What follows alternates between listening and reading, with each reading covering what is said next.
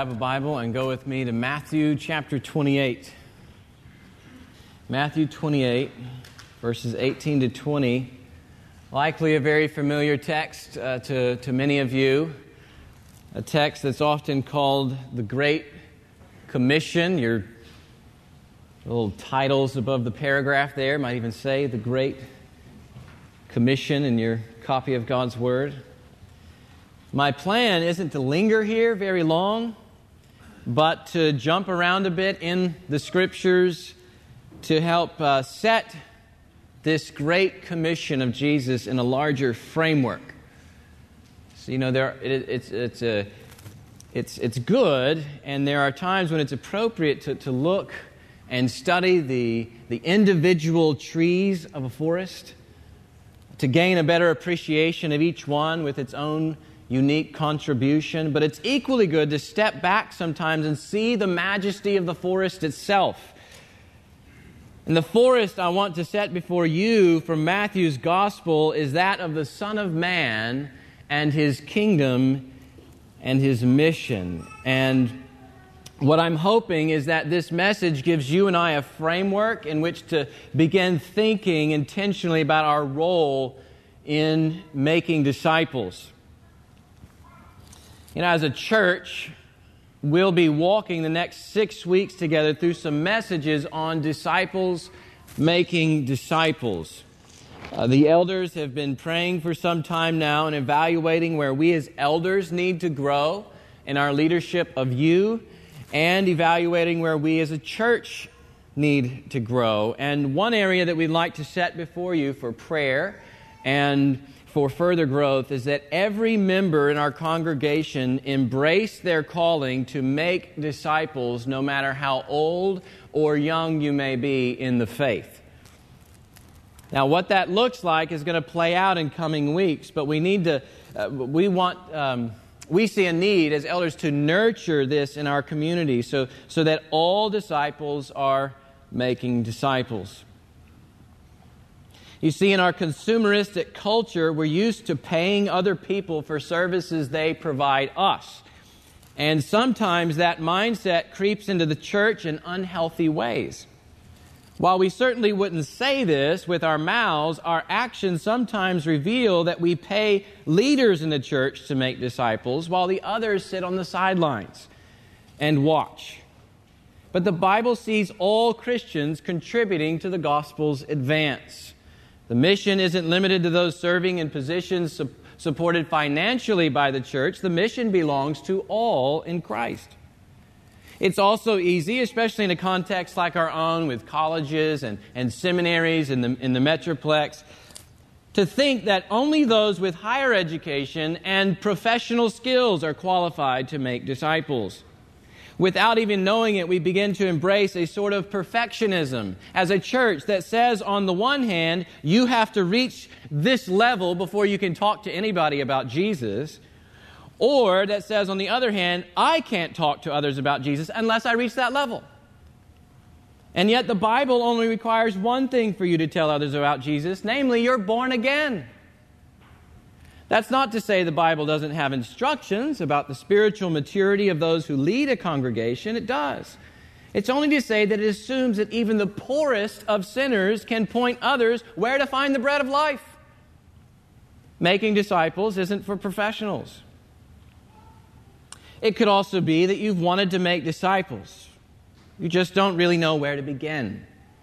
Perhaps nobody has ever shown you what's involved. And so on the one hand, you're rejoicing at the theological vision from Sunday to Sunday. You're cheering on the team here, but on the inside going, how? I mean, what's my role? Can somebody help me out here? What's it actually look like? And some of you may wonder what it looks like, even at Redeemer. Maybe you're puzzled by the various structures of care and how they work together. Maybe you're puzzled by our own leadership and wonder how exactly your own efforts fit into the bigger picture. Well, let's gather around God's Word for the next 6 weeks and see how He instructs us in this matter. Or perhaps your own understanding of what's included in Make Disciples is too narrow. If you've got any background in the church, you hear making disciples and you hear Great Commission, and your mind immediately races to how many converts you've tallied up in the back of your Bible, or how many baptisms your church and denomination reports every year. Your Christian subculture has reduced making disciples to evangelism and conversion, and so then you often miss the opportunities right before you, say, to wash your own wife with the Word, or to shepherd your own children in the faith, or to build up the saints you meet with regularly, to help the weak, and so on. You haven't really seen how those are just as much part of the Great Commission. Or maybe you hear making disciples of all nations, such a sweeping statement. All nations in your mind immediately races to the pioneering, frontier, cross-cultural work that those special people called missionaries do. And you throw money at it occasionally, and you pray for their work to succeed, but largely apart from any efforts to reach the family next door, to speak with a coworker about Christ, or maybe even to help the poor in your community. Does making disciples extend cross-culturally to all peoples? Of course, and I hope you saw that in the email I sent out a few weeks ago. But making disciples also includes the people next door. So maybe our understanding of making disciples needs broadening to help us serve Christ more fervently where He has us now. Or maybe you understand making disciples perfectly. You even have a robust theological vision for discipleship and can even articulate the steps involved. You may not have the college degree that others do, but hey, you've educated yourself by reading other books and listening to podcasts and going to this or that blog and going to the conferences and such. When it comes to talking about what the church should do and should look like in making disciples, you're the expert with just one problem: you're not doing it. To use the words of James, you're a great hearer of the word, but not a doer of the word. And this, James says, is self-deception. But let it not be said of us, Redeemer. Wherever you may be today, my hope is that these messages on disciples, making disciples, fan into flame the good work that God has already begun in you, Redeemer. I love you. I love this church, and the elders love partnering with you in the gospel's advance. We see the Lord doing good things in you already, and we give thanks for them often, as recent as last Friday's Women Encouraging Women Fellowship. Choosing to preach on disciples, making disciples for 6 weeks isn't to say that none of us are making disciples, or that none of us are contributing according to our gifts. It's only to say that this is an area we need to be more of one mind about. That there not be just pockets of folks making disciples, but that it characterize all of us, that all of us see and pursue our calling as Christians to make followers of Jesus.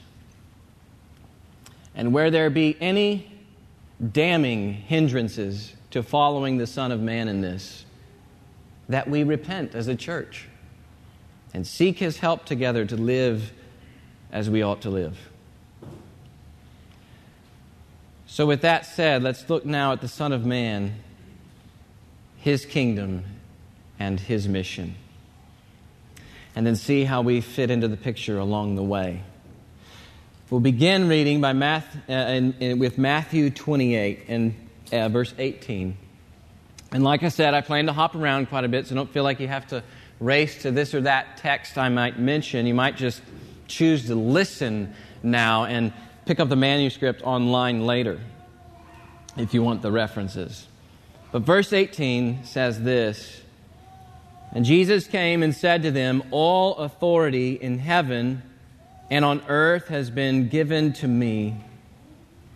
Go therefore and make disciples of all nations, baptizing them in the name of the Father and of the Son and of the Holy Spirit, teaching them to observe all that I have commanded you. And behold, I am with you always to the end of the age.'"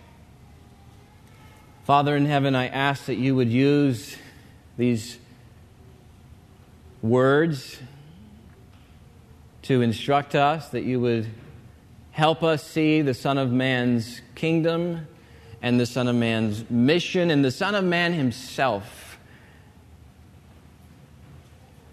And that by seeing him, we might be all the more captivated by his love and ready to do his work.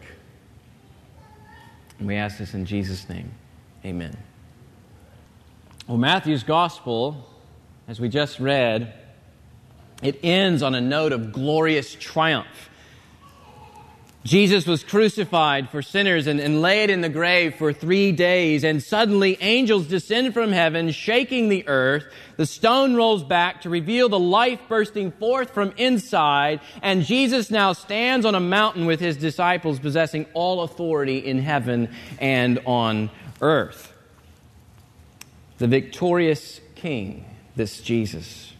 He has conquered his enemies, sin and death, and now gives command for his kingdom citizens to spread the word of his victory far and wide. That's how Matthew's gospel ends. It ends on this note of triumph.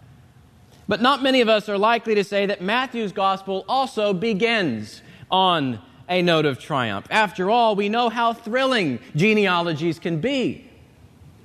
So-and-so fathered so-and-so, and who fathered so-and-so, who fathered so-and-so, who married so-and-so, and then fathered so-and-so, and so forth. 42 generations worth at the outset of Matthew's gospel. The first 3 paragraphs of Matthew's gospel can leave us scratching our heads and yawning, unless we understand why they exist. The gospel of Jesus doesn't begin in a vacuum. Rather, Matthew picks up his pen where the Old Testament prophets set theirs down. God's people had returned from their Babylonian exile, but the promises of God's kingdom seemed to have stalled out. Sin still ruled the day. Foreign oppressors still scoffed the God of Israel. And since David's house was pretty much lying in shambles, any hope for another Davidic king to take the throne seemed quite doubtful. But then in steps Matthew, giving us a bit of history and tying in Jesus' own life with the promises God gave to Abraham and then to David to bring forth a royal offspring, a Messiah who would save his people, a child destined to bring God's final rule of peace on earth and thus blessing all the nations. In fact, it's this one named Jesus at the end of Matthew's genealogy in chapter 1 who will finally put an end to this wretched exile. But the way he ends the exile isn't by quieting foreign oppressors. Far more important than that, Jesus will save his people from their sins. Jesus will give us God. He will be God with us. And so even right from the beginning, Matthew is screaming at us the victory that comes through this Jesus, born of a virgin. It's a perfect intro into the King child. He is the child that all of history has waited for. He is the child on whom all God's promises to Israel stand. He is the one who has come to lead us out of exile truly by taking away our sins and giving us the very presence of God in Emmanuel. This one who also at the end of his gospel says, I will be with you always to the end of the age. God with us in chapter 1, I will be with you in chapter 28. And so whether you're at the beginning or the end of Matthew's gospel, we see that this gospel is about a triumphant king. He will save his people from their sins, and he will establish his kingdom with universal authority so that God is truly with us. And yet there are several more things to note about this king in between chapters 1 and 28. And many of them stem from what we learn when we find on Jesus' lips the very kingly title, Son of Man. 30 times in this gospel alone, Jesus calls himself the Son of Man. It's a self-designation that he uses more than any other, and we learn some things about him and his kingdom and the mission he's on when we make observations in these various places. So first off, we learn that the Son of Man is supremely powerful and building his kingdom. The Son of Man is supremely powerful and building his forever kingdom. Some of you will know the specific title, Son of Man, has its roots in the Old Testament, back to the prophet Daniel. You know, the children at Redeemer love the prophet Daniel. Some of our dig servants can vouch that if you were to ask our children about the prophet Daniel, they'd likely have something to say about lions. Daniel gets thrown to the lions for praying to God instead of to that human king, Darius. But then to everybody's surprise, none of the lions even touched Daniel that night. And as the story goes on, it's clear that it wasn't because the lions weren't hungry. No, it was because Daniel's God saved him. So Darius comes to him the next morning, pulls Daniel out from the den, and then makes this proclamation. Daniel's God is the living God, enduring forever. His kingdom shall never be destroyed, and his dominion shall be to the end. He delivers and rescues. He works signs and wonders in heaven and on earth. But then Daniel suddenly shifts from real lions surrounding God's prophet to some terrible beasts threatening God's people. The first was like a lion that had eagle's wings. The second looked like a bear devouring flesh. The third was like a four-headed leopard. And the fourth was worst of all, hardly describable with any creature on earth. It had iron teeth and 10 powerful horns. These dreadful mascot-like beasts, we're told, represent various kingdoms that are warring against God's people. Each evil kingdom simply defeating and replacing the one before it, but the last being by far the worst in terms of oppressing the faithful followers of Yahweh. Until a different king takes his throne. In the same way God delivered Daniel from the lions, God would deliver his people from these beasts, these beastly kingdoms. Daniel spends some time pulling back the curtain, so to speak, in Daniel 7 to show us that what these evil kingdoms are really made of. Terrible as they may be, they have nothing against this one called the Son of Man. Behold, Daniel says, with the clouds of heaven, there came one like a son of man, and he came to the Ancient of Days and was presented before him. And to him was given dominion and glory and a kingdom, that all peoples, nations, and languages should serve him.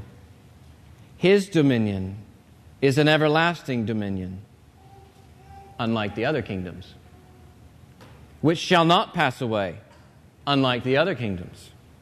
And his kingdom one that shall not be destroyed, unlike the other kingdoms.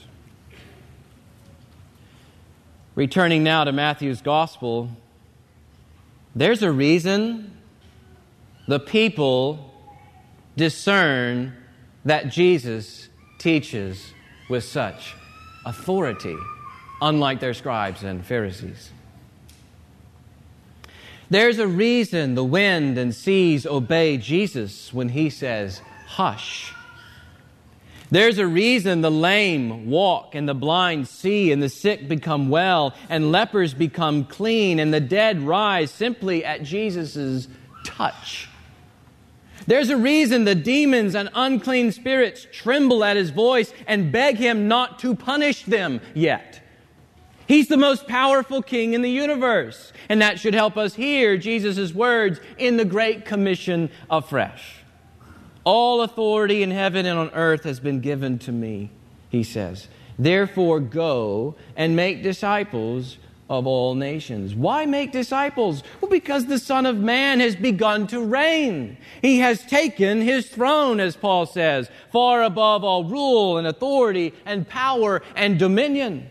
And he is right now building his kingdom, a kingdom that cannot be defeated, a kingdom that will one day swallow the earth. He tells Peter in chapter 16 of Matthew's Gospel, on this rock, Peter, I will build my church, and the gates of hell shall not prevail against it, and I will give you the keys of the kingdom of heaven. The picture is that of the Son of Man storming the gates of hell and building His church and plucking people from death and bringing them into life and asking Peter, come on, join me in this mission. He's supremely powerful and building His forever kingdom. And get this, church, this one called the Son of Man, who comes to the Ancient of Days with all boldness, and in Revelation steps up to that same Ancient of Days and takes the scroll from His hand. This Son of Man is with you. Is with you to the end of the age. He is not just with anybody. He is with His church alone because of grace. He is with you in the mission. If He can handle the nations, He can handle our growth in making disciples. He can, if He can subdue the nations with His authority, He can help us take the word to others. He can tear down the strongholds in this city, and He can tear down the strongholds in our own lives. We also learn that this Son of Man is compassionate towards sinners in His mission. He is compassionate towards sinners in this mission. This is one of the things I love about God throughout the Bible. The Bible moves back and forth often between these pictures of Him as majestic King and compassionate Savior. We see this in Jesus as well. For example, in Matthew 9, not too long after Jesus again calls Himself the Son of Man, not too long after He says to the paralytic, get up and walk, so that you all see that the Son of Man has authority on earth to forgive sins. He says this, when He saw the crowds, He had compassion for them because they were harassed and helpless, like sheep without a shepherd.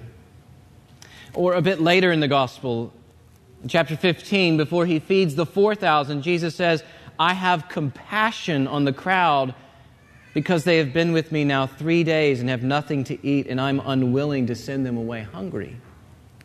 We get these notes of Jesus' compassion towards sinners. This compassion Jesus has towards sinners even leads Him to recline at the dinner table with many tax collectors and sinners, like you rejoicing that you get to treat the IRS to lunch tomorrow on your tab, at your house.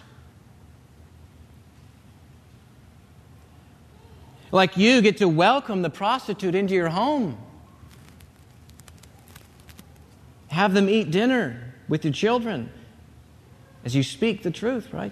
His compassion drove Him to reach out to the broken, to invite the shady ones to follow Him, to touch the woman bleeding and say, take heart, daughter, your faith has made you well. And it's so taboo to the religious leaders that they tease Jesus about it. They make fun of Him for being a friend of tax collectors and sinners. But you see, it's all part of His mission as the Son of Man. He came not to call the righteous, that is, those who think they're okay. He came to call only one kind of people, and that's sinners. In Luke's Gospel, you read it earlier, he says it this way, the Son of Man came to seek and to save the lost. That's the mission the most powerful man in the universe is on. And I want to be right there with Him. Why do we make disciples? Because the Son of Man is compassionate towards sinners. We go to sinners because the Son of Man came to us, sinners. He reached out to us with compassion. We do the same, no matter the background. Not to make disciples is to cease being amazed that the Son of Man has found us. The Son of Man is also our servant Redeemer, giving His life in place of many. He is our servant Redeemer, giving His life in place of many. You You see, as you read along in Matthew's Gospel and get glimpses of the Son of Man's power and glimpses of the Son of Man's compassion towards sinners, you steadily begin to see what those two things lead him to do for sinners. His power, coupled with compassion, leads him to serve sinners to the point of death in their place. One place this becomes really clear is in chapter 20 of Matthew's Gospel. Jesus prophesies once again about his death, and he says to his disciples, "See, we're going up to Jerusalem, and the Son of Man will be delivered over to the chief priests and scribes, and they will condemn him to death." And then, by the time you get to verse 28 in chapter 20, he says this. He says what that death in Jerusalem will be for us. "Even as the Son of Man came not to be served, but to serve, and to give his life as a ransom for many." Well, what does that mean, ransom for many? It means that Jesus gives his life as a payment to release us from our condemnation. We deserved the penalty of eternal wrath because of sin. The penalty of eternal wrath that we deserved, Jesus is saying he paid it by dying in our place. He becomes our substitute, so that what should have happened to us happens to him instead. Which provides yet another impetus for us to make disciples as we look at the Son of Man's mission. The Son of Man didn't come because he needed anything. He didn't need us to serve him. He wasn't lacking anything. He already possessed everything. He came because people needed rescue. We needed redemption from our sin and from the wrath of God, and so he chose to serve us by giving up his life as a substitute in accordance with his Father's will. If he has given his life as a ransom for many, then how could we not tell the many about it again and again and again? His mission is to win the many, the people he purchased with his life. We even see them standing before the throne of God on the last day in Revelation 5, ransomed for God from every tribe, tongue, people, and nation. If that's the Son of Man's mission, to give his life here so that they might worship him there, then what ought our lives be about till then? He told his disciples what they should be about.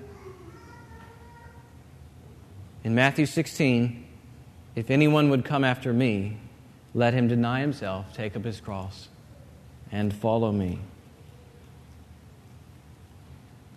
Follow me. Follow me where? Follow him on the Calvary road. The same road he walked in laying down his life that others might enjoy worshiping him forever. Our lives must be about dying to help the many see the Son of Man's ransom, and to help the many who have seen his ransom live their lives by what that ransom implies. So, for example, in the context of chapter 20, that looks like living an upside-down kind of life. Whoever would be great among you, Jesus says, must be your servant. That's not the way the world thinks. You want to be great? You step on people to get there. Jesus flips the world upside down. Whoever would be great among you must be your servant, and whoever would be first among you must be your slave. Why? Well, the Son of Man came not to be served, but to serve, and give his life as a ransom for many, he says. We live to serve others with Christ and like Christ because we've been ransomed by Christ. That's true in the way we go to the world, and it's true in the way we serve one another. We hold out his ransom so that people fall in love with him and then start living like Him.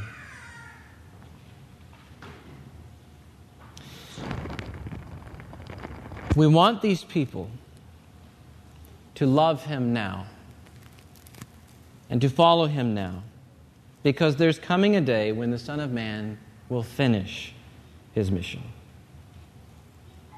The Son of Man not only gave His life as a ransom, He rose 3 days later, as we saw in chapter 28. He rose and then He ascended to heaven till at the appointed time the Son of Man will finish His mission. The Son of Man will finish building His kingdom. His present reign in heaven will become His reign on earth when He splits the skies and His feet touch down on the Mount of Olives. And we want people loving Him now so that they will not be dreading Him forever. The Son of Man is also a returning King who will finish building His kingdom. A returning King who will finish building His kingdom. Matthew's Gospel tells us this. Matthew 16. After Jesus calls His disciples to follow Him, He says, "For what will it profit a man if he gains the whole world and forfeits his soul? Or what shall a man give in return for his soul? For the Son of Man is going to come with His angels in the glory of His Father, and then He will repay each person according to what he has done." Matthew 24, verse 30. "Then will appear in heaven the sign of the Son of Man. And then all the tribes of the earth will mourn. And they will see the Son of Man coming on the clouds of heaven with power and great glory. Therefore, you also must be ready, for the Son of Man is coming at an hour you do not expect." Chapter 25, verses 31 and 32. "When the Son of Man comes in His glory and all the angels with Him, then He will sit on His glorious throne. Before Him will be gathered all the nations, and He will separate people one from another as a shepherd separates the sheep from the goats. And He will place the sheep on His right, but the goats on the left. And they will then be judged by whether they served Jesus with their lives or not, by whether they loved others as Jesus loved or not. And the goats will go away into eternal punishment, but the righteous into eternal life," the end of chapter 25 tells us. Why do we make disciples? Because the Son of Man promises to complete His mission. Part of the completion of that mission threatens grave judgment for those who choose not to follow Him. And this is where our compassion comes in. We don't want people going there.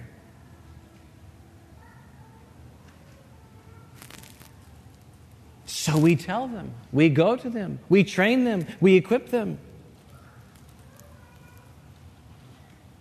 But another part of the completion of that mission promises great reward for those who do follow Him. To them, in another place in Matthew's Gospel, it says, "The Son of Man will say, 'Enter into the joy of your Master.'" And that's ultimately what we want. We want people enjoying the great reward that is found in Jesus. When we make disciples, we want them enjoying the reward of Christ. We want them experiencing His presence now in Emmanuel, so that they will get Emmanuel for all eternity. So that they will, as we'll sing in a few minutes, dance with the Son of Man on the streets that are golden. That's what we want when we make disciples. That's why we make disciples. All authority in heaven and on earth belongs to Jesus, the Son of Man. Therefore, go and make disciples, Redeemer. These are just a few broad observations about the Son of Man, His kingdom, and His mission. And I hope you're beginning to see a larger framework for the Great Commission. Why make disciples? So that all people see the Son of Man's rule on earth while He is reigning in heaven. There's coming a day when He will return to the earth and will rule from the earth, but for now, He reigns in heaven. People see the Son of Man's glory when other people follow Him and teach others to do the same on earth. And so He mentions some things for us that we'll flesh out in the coming weeks in Matthew 28. Going and baptizing and teaching. Going and baptizing and teaching. All these things, in this much larger framework, they're not just things we do to sort of maintain the institution. They are things we do that are pointing others to the Son of Man's reign and His victory. Going, or evangelism, is essentially proclaiming the King's reign, His coming kingdom, and how you enter it through faith and repentance. Baptism is linked to the local church, His kingdom on earth, and is the way people publicly express their allegiance to the King in a community get-together. It's a kind of, baptism is this kind of passport into the kingdom, if you want to call it that. It's how you identify with His rule and His people.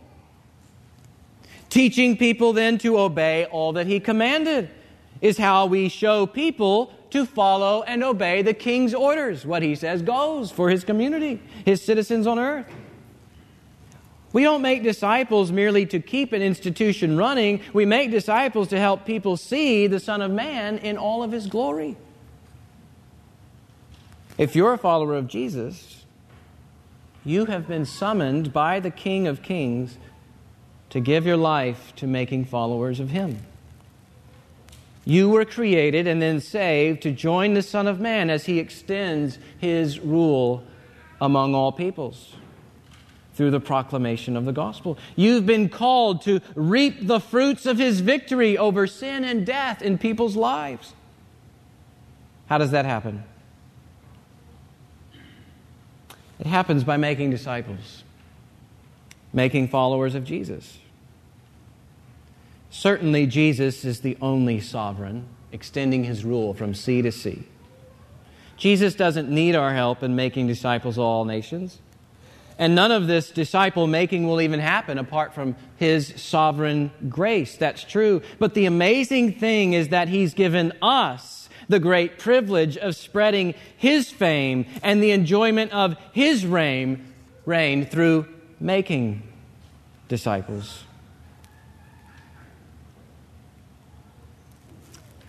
Some of you may be saying, but I still want to know what this looks like, practically speaking. You didn't spend much time on how to make disciples this morning. And I have two things to say in response. We got 5 more weeks to go on this topic, is one. And I'm hoping to get to some of these practical outworkings of this in terms of evangelism, in terms of the local church and our partnership in the gospel, in terms of teaching. What does teaching even look like for each of us? What does cross-bearing look like? And then lastly, we're going to talk about prayer. But more importantly, I didn't spend much time this week on how to make disciples, because I think we're so forgetful of why we make disciples. Discipleship doesn't begin by telling you what to do, but by helping you fall in love with the Son of Man. I can get up here and tell you what to do, and it will be a few weeks, and you'll stop doing it. If I don't give you Jesus, your doing won't last very long. And even worse, hellishly worse, you'll be doing it without Jesus. As others have put it, the longer you look at Jesus, the more you will want to serve Him. And that's all I'm trying to do with this first message on disciples making disciples. Just get you to look at Jesus. Just get you to see His glory, to see His kingdom breaking into the present, to see His kingdom coming in the future, to give you a glimpse of how we're joining Him now in His present reign, making disciples, to see His compassionate mission to save sinners before He returns in glory and power. That's all I'm trying to do with this first message. And we'll be coming back to this message as we talk about the how in weeks to come. But to the end that Son of Man has redeemed us and is calling us to join Him in this and will one day return for us, let's join together now in a song of celebration and hope of this Son of Man's return for us.